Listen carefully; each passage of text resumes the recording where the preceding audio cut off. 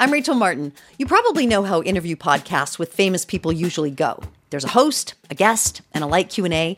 But on Wildcard, we have ripped up the typical script. It's a new podcast from NPR where I invite actors, artists, and comedians to play a game using a special deck of cards to talk about some of life's biggest questions. Listen to Wildcard wherever you get your podcasts, only from NPR. Love Letters is brought to you by Progressive, where customers who save by switching their home and car save nearly $800 on average. Quote at Progressive.com. Progressive Casualty Insurance Company and Affiliates. National average 12-month savings of $793 by new customers surveyed who saved with Progressive between June 2021 and May 2022. Potential savings will vary. He came to me and asked, he's like, I want to ask your mom to marry me. Would you be okay with that? And at that point, I was a young adult. I was 25, 26. So I said, I would love that. My mom moved back to Texas. She left me in California. I mean, just seeing them together. I mean, they were literally like all over each other. So it was like, get a room already, From the Boston Globe and PRX, this is Love Letters. I'm Meredith Goldstein.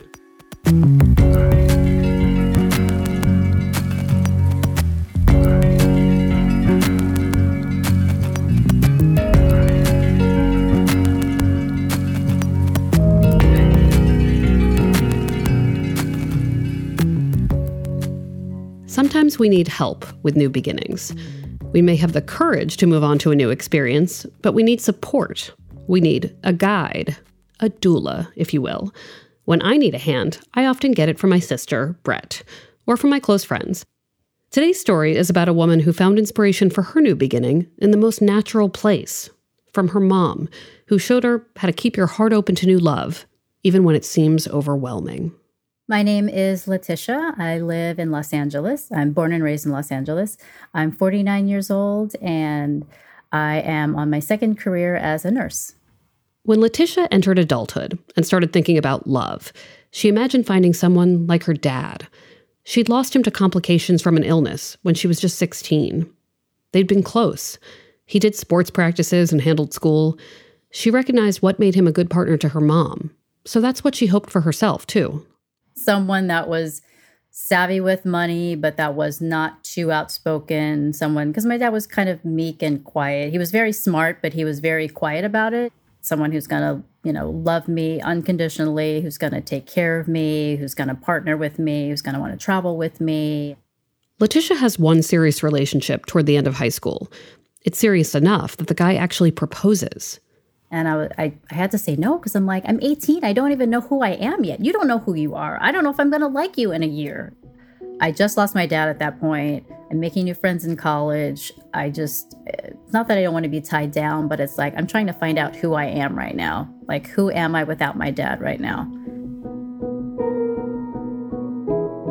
She doesn't date much in college. She's working 2 jobs and has other priorities. Letitia then moves from LA to San Francisco, and at 25, she starts to date around a little. At the time, Letitia is working in advertising. One day at the office, she meets Larry. He's the new guy. I had already been there maybe about a year, and then he started, and he literally was in the office next to me. And I heard him on the phone, and he was talking about LA, and I was just like, hey, are you from LA? He's like, yeah, I'm from LA. And I was like, oh, I'm from LA too. So we kind of had that in common. And I said, well, what are you doing here if your family's in LA?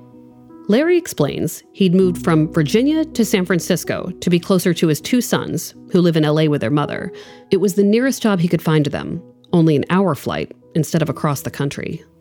So from there, we were working on some projects together, and we were just kind of hanging out. He was new to the area, so I was just kind of like, hey, I heard that this place seems kind of fun. Do you want to go and check it out? I've never been. He's like, yeah. So we were just kind of hanging out as friends, and he lived not maybe less than a mile from me. Can you describe him? Like, you found him attractive? Like, what was his whole thing? He was kind of quiet, kind of like my dad was. He was funny, but not like laugh out loud funny, but just kind of like witty in some of the things that he would say. I don't know. I like that we had this kind of like friendship that turned into something else. Like it felt like a really solid friendship where, we were hanging out, we were going to places, we were exploring the whole Bay Area together. I felt like I could really be myself around him. I didn't have to pretend. It was just like, this is who I am. You know, do you want to hang out? And we would just hang out and we just had fun. Do you remember when it shifted from friendship to more? Like how that went down? Yes, actually, I do remember the exact moment. He was staying at like temporary housing, and I dropped him off one night after we were hanging out during the day, and he went to give me a hug in the car. And I thought I felt him kiss my shoulder.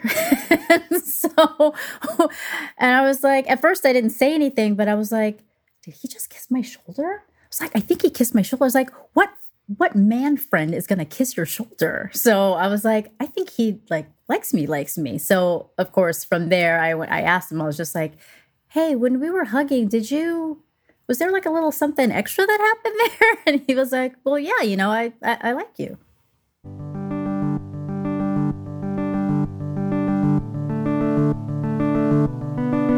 For those listeners keeping track, yes, you will notice that this is the second meaningful, emotionally loaded shoulder kiss we've heard about this season. It definitely seems like a trend. Anyway, Letitia and Larry move from friendship to being a couple, but life soon poses some big questions for their relationship. So we were in Oakland at the time, and I kind of always knew that Oakland was a pit stop for him. He was trying to get back to LA, and he ended up getting a job down in LA. And he asked me, he was like, how would you feel about moving down to LA with me? And I was like, at the time, Northern California was much more expensive than Southern California. So even though I was making good money, I was still struggling. And I was like, I think I'm ready. With the move, the relationship enters a more serious phase. I had met his kids. I'd even met his ex-wife, because it's like, I'm going to be in the kid's life. I need to know the family. I had met his entire family, over different holidays. So it just kind of progressed where it's like, yeah, you meet the parents, you meet the families, and then it goes from there. Moving to LA together is a big enough deal. But then the stakes get even higher.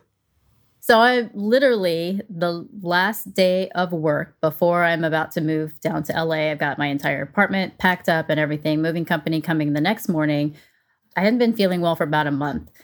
And one of my coworkers was just like, you're probably pregnant. And I was just like, yeah, I don't think so. I just probably ate something really bad. She's like, for 3 weeks. And I'm just like, it could be for 3 weeks. And it's just trying to work its way out of my system. And I did a test and it was pregnant. I called Larry. I had him. They're like, he's in a meeting. And I was just like, no, you need to get him out of that meeting right now, because I just peed on a stick. And this is what this thing is saying. So, I called him. I was panicked. He already had 2 sons, and he made it very clear that he did not want any more children. So I was like, okay, this is either the beginning of the end or the beginning of something new for both of us, a new experience for both of us. And so I ended up just moving down there. And we had a lot of very tearful nights about what this means, because he already had children. So he knew what raising children entails. I had no clue. I wasn't actually planning on having children. And we just kind of had a discussion about do we want to do this? And we said, we absolutely want to do this. I hadn't even thought about it, but I'm like, maybe this is the one baby I'm meant to have. Then he was like, this could actually be good for my boys as well, because, they grew up kind of together, and this might help connect the 2 families. So at some point there was a feeling of being psyched about this. And yeah, but initially, no. Initially, terrified. I know I was terrified. He kept saying this is not just a pregnancy. He's like, this is a life. Larry moves to LA first in 2002. Letitia joins him in February of 2003, when she's 3 months pregnant. They tell Larry's 2 sons about the pregnancy not long before the due date. And initially, they were freaked out. They couldn't understand. It's like, well, you guys are living together and you're not married, and now you're going to have a baby. So they didn't really understand. It's funny because now as adults, they get it. But it's like back then as teenagers, they were 14 and 16 at the time. It was very, very awkward at first. And so I remember dropping them off at school one morning, and I was visibly showing, and they kind of started to ask questions like, well, what does it feel like when it's kicking? Like, what kind of name, what name are you going to consider for him? Is it going to be one of those kind of eclectic names, or is it going to be one of those unisex names? So they started kind of asking questions. Their son, Quincy, is born that September. Larry's other sons' names start with R and S, so this makes it QRS. Letitia and Larry find their domestic rhythm. Once he was here, his brothers really embraced, like, okay, it's another boy. Like, we can teach him this. We can teach him how to hit a baseball. We can teach him how to throw a football. You know, like, they were like, this is a kid that we can mold and shape. You know, he's part of our lives, you know? For Letitia, all of this comes together unexpectedly, but beautifully. We had moved into the house that I actually grew up in. So we were, you know, kind of just working on the house and doing all of that and just living there. You know, we had a backyard and we would have friends over. So we had this really, really great life. Now we had some, you know, some ups and downs as most couples do with, you know, money and working and schedules and all of that. So we had a lot of that. But for the most part, we were pretty happy. And then in 2012, Larry gets sick with a virus.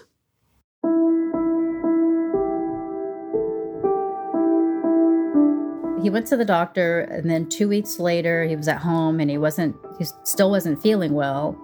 And, you know, my son and I were kind of just looking at him, and, you know, it seems like, okay, he's not getting any better, but we didn't really think it was serious. And I don't know if that was like denial. So I took my son up north for like spring break, and then we came back and he still kind of, you know, looked like he wasn't feeling any better. And so we're just kind of like, what's going on? So he actually called 911 and checked himself into the hospital. And that's when they diagnosed him with this condition. The virus triggers a serious bleeding condition, Letitia says.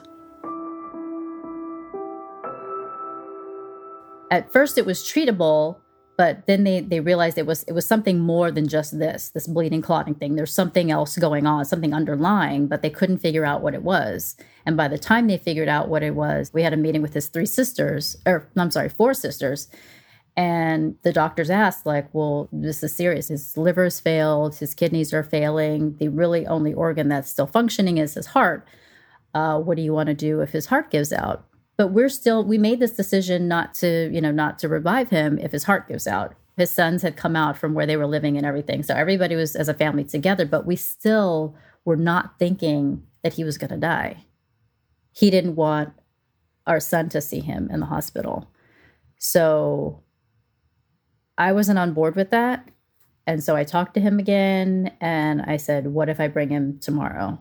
But by then he was already, like, he had already lost consciousness. So I was going to take my son anyway and just have him just sit with him and like hold his hand and just talk to him or whatnot. And before I had a chance to do that, he died that morning. Oh, I'm so sorry. No, it's okay. And it just must have been so confusing for your son. Yeah, he was 8 at the time. He did have his 2 older brothers were staying with us. So he had, you know, them as support. But I just remember when I got the, sorry. It's okay. Sorry. When I got the call, I ran into my son's room I ran into his older brother's room. And I said, your dad. And he's like, what? And I said, oh, your dad died. And I said, I don't know what to tell Quincy.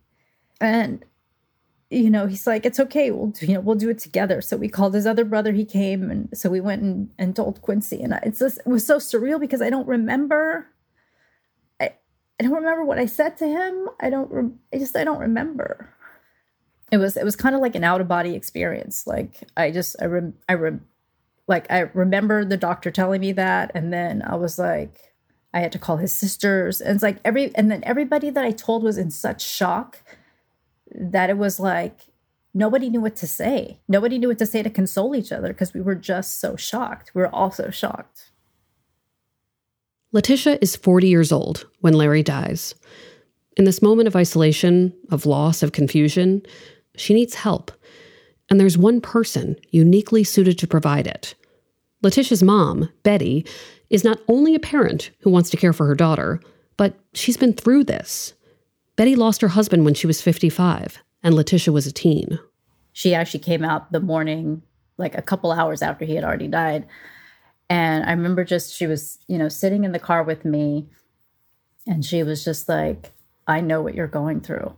She just fully wanted to just take on my burden. Like, she knew exactly what I was going through. She knew all the phone calls that you're going to have to make, all the arrangements that you're going to have to make, exactly what I was going to need in the future, So she had kind of already like mapped out a plan for me of like how to get through this.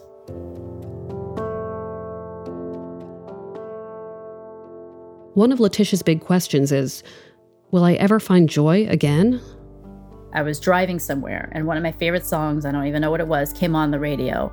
And I just remember, it's one of those songs where you just like sing at the top of your lungs and, you're bopping in the car. And then I remember hearing that song and I was like, wow, am I ever going to bop or sing or dance to a song again? Like my favorite song. Am I ever going to get to that point? It was just like, how could this have happened?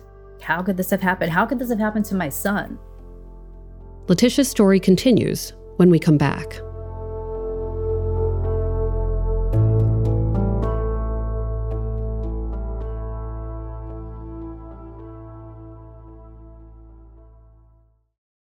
We're back.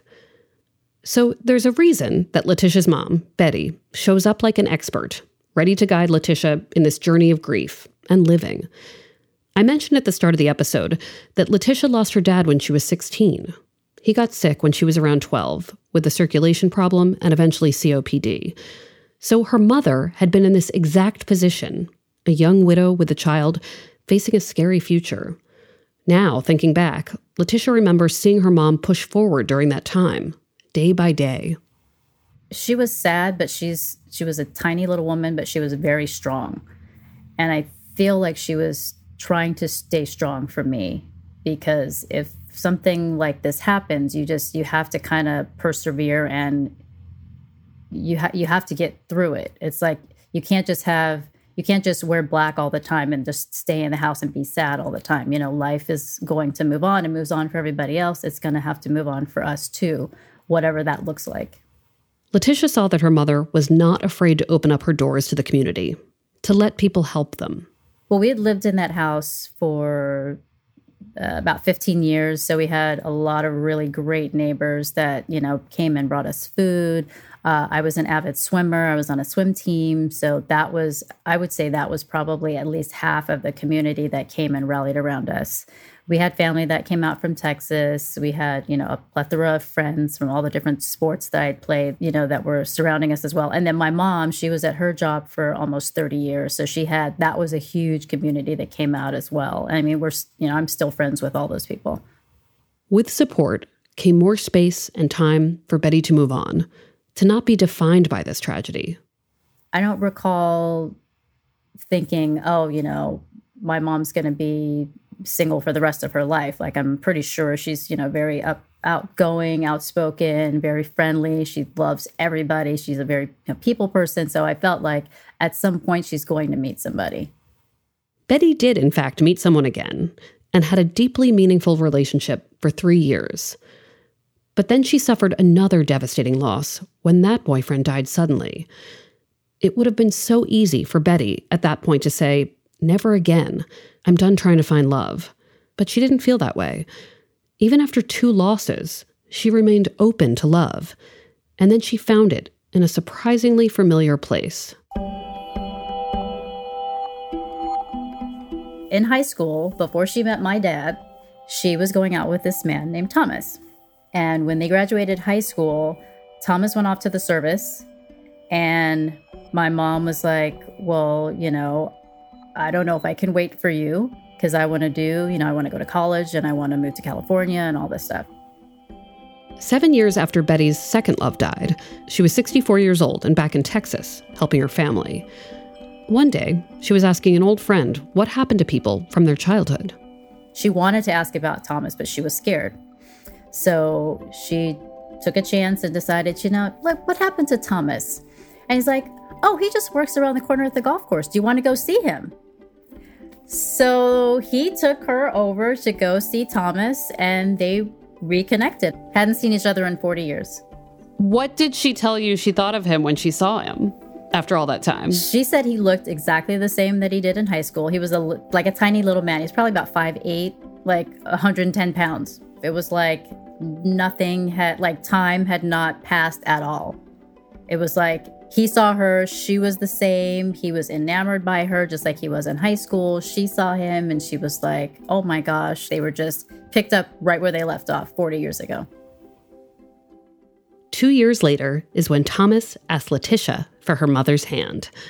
Letitia, who was so thrilled for her mom, said yes. Betty moves to be with Thomas.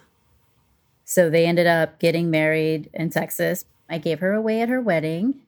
She got married in the same church where she married my dad, actually. And they were, they traveled together. He loved to fish. She would go fishing with him. She would go to the golf course and bring him lunch, and they'd have lunch together. So I was just really happy to see her have a companion, just have someone to grow old with.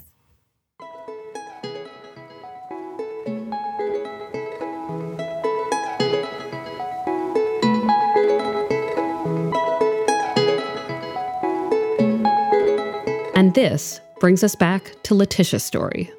As Letitia deals with these very nonlinear stages of grief after losing her partner Larry, her mom's process and happy ending are in Letitia's mind. Letitia, now a 40-year-old widow, begins to follow her mom's example. She lets the community in. They were like, what do you need? What does Quincy need? And I was like, he's going to need some dress shoes for the service. And they're just like, great, what size? What can I get? Like, they were just so like, what can I do? What can I get you? What do you need? She allows herself to grieve and to get help when she's overwhelmed. I mean, I had a lot of, I went to grief counseling, and they call it like a grief tsunami, when you'll just see something that reminds you of that person and you just uncontrollably are just crying for no reason. Well, a reason, you get triggered by something. So, that was definitely happening. But at the same time, life was moving on. I still had a job. I still had a household to support. She also has a son who needs to hear about his dad. And she takes that seriously. Just, is he going to turn out okay? Because I know what it's like to lose a dad, but I was twice his age. I was 16. I was nearly an adult. I was more mature. My biggest thing, and I still worry about this, I'm like, is he going to get to a point where he doesn't even remember his dad? Because I remember all of their memories together. But at some point, that's going to fade for him. It takes time, but Letitia eventually starts to let herself think about her romantic life, because she remembers how she felt about her own mom finding love and happiness. She was thrilled for her. She embraced her mom's new beginnings. Letitia tries dating someone again around 2014, a few years after losing Larry. It's a long-distance setup that isn't quite right. So after that, my friends kind of rallied around me, and they're like, well, maybe you need to try, online dating. So I tried it, and I dated a few guys. I met one. It didn't last all that long, but it was another where he was very honest with me. After 3 months, he came to me and he said, I don't really feel like this is progressing from like to love. And I'm like, well, after 3 months, is it actually, I don't even know if I really like you, but if it's supposed to be moving to love for you and it hasn't happened, then maybe I'm not the person for you. I appreciate your honesty. That same week is when I met Jeff, my current boyfriend. So tell me what happens. I was out with a friend from nursing school who's also a single mom. And she's like, we don't have class on Fridays, so Thursday nights we should go out. My friend's playing at this bar over in West Hollywood. Let's go. And I'm like, okay. So I go. And on the very first night that we're there, he's taking pictures of the band. So I went to go close out our tab, and he came over to the bar, and I noticed his camera. And my son had just gotten into photography. And I said, oh, I like your camera. I just bought one for my son. Can you tell me if this is like a good starter camera? So I showed it to him, and he said, oh, that's a great starter camera. He's like, oh, it's got this feature, it's got that feature. It's like, by the way, my name is Jeff. And I was like, oh, I'm Tish. He's just like, oh, give me your Facebook information. So we chatted on Facebook, and I told him, I was honest. I said, look, I'm in this other thing, but I could kind of feel like it's at the beginning of the end.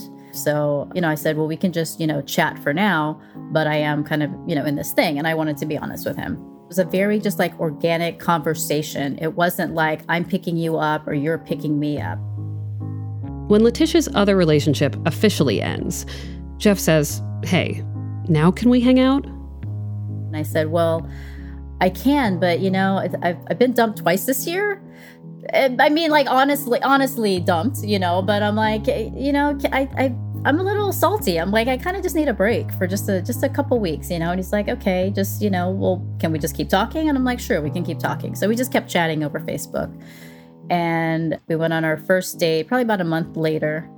And, it was almost the same kind of shoulder kiss, but it was like an actual kiss. But it was kind of that, like that first moment where it's like, you're kind of like awkward and you're not really sure, like, is this a friend thing or a romantic thing? But yeah, it turned out to be a romantic thing.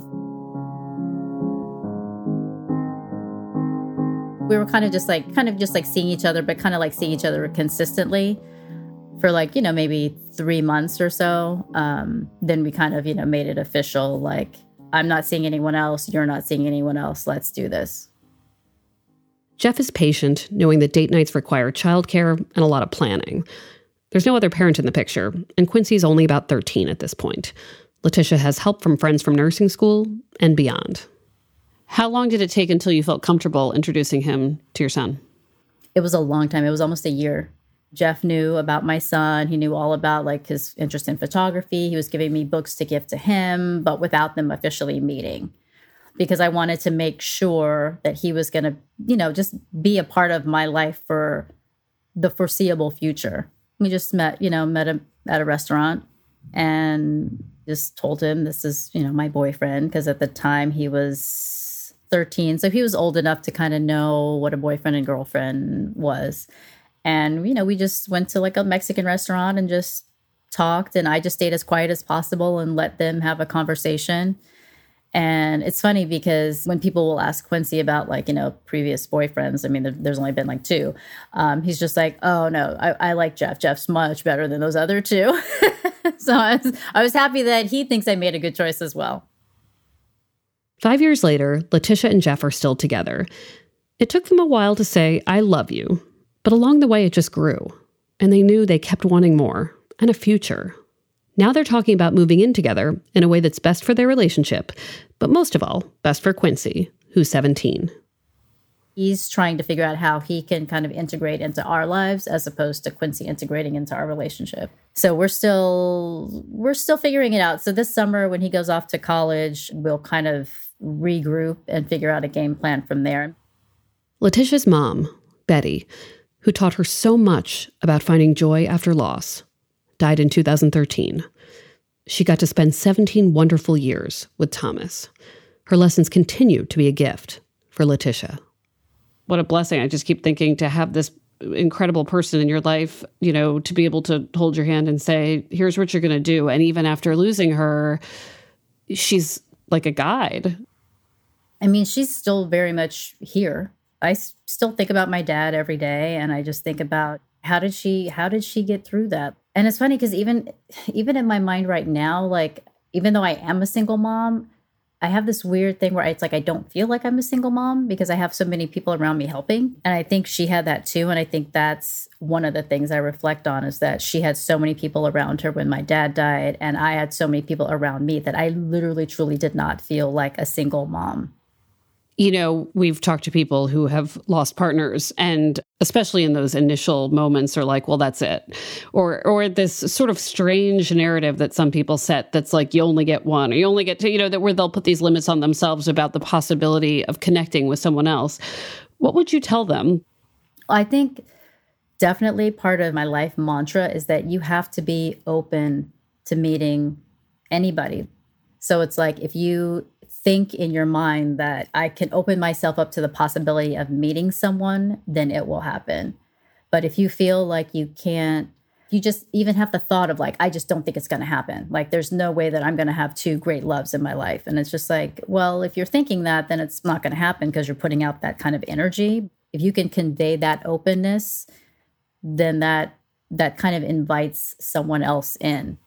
Another thing I've heard from people is this sort of like loyalty to who you've lost, right? Well, if I do find love again, does it say something about the love I had, or does it minimize the importance of that relationship? Was that ever a conversation with you and your mom about, especially with her having been with your dad for so long, of just like, I must honor this relationship by locking myself in the house? Like, that wasn't part of the narrative. No, and she always would say that my dad is like a piece of her. Like he will always be obviously a part of her life. She always was just like, he's always going to be your dad. He's always going to be part of your life. He's always going to be part of my life. And me moving on to be with someone else doesn't mean I love your dad any less. Yeah. And it's the same thing, I tell my son now, and I was just like, even though I'm with somebody else, I still loved your dad. I loved what we had. I loved the family that we had together. Thank you so much for telling your story. No problem. I hope this touches somebody in a good way. Love Letters is a production of the Boston Globe and PRX. Today's episode was produced by Caitlin Harrop and Scott Hellman. Ned Porter does our audio mixing, sound design, and mastering. Devin Smith does our audience engagement. Love Letters illustrations by Ashanti Davis. Check them out on the Love Letters Instagram. Special thanks to Brian McGrory and Linda Henry. Our music is from APM. And if you like the show, please leave us a review on Apple Podcasts. We're also an advice column, so send your love and relationship questions to loveletters@boston.com. We're online at loveletters.show. I'm like halfway through season 2, and there was a couple of your podcasts, and I was just like, I don't think I'm going to get anything out of that. And then I listened to it, and I was just like, oh my gosh, that happened to me. Like there's always one nugget. And I was just like, oh my gosh, I know exactly what she's talking about. And I'll be on my walk, and I'm like, that happened to me. And people are looking at me, and I was just like, you don't understand. I'm Meredith Goldstein. Thanks for listening.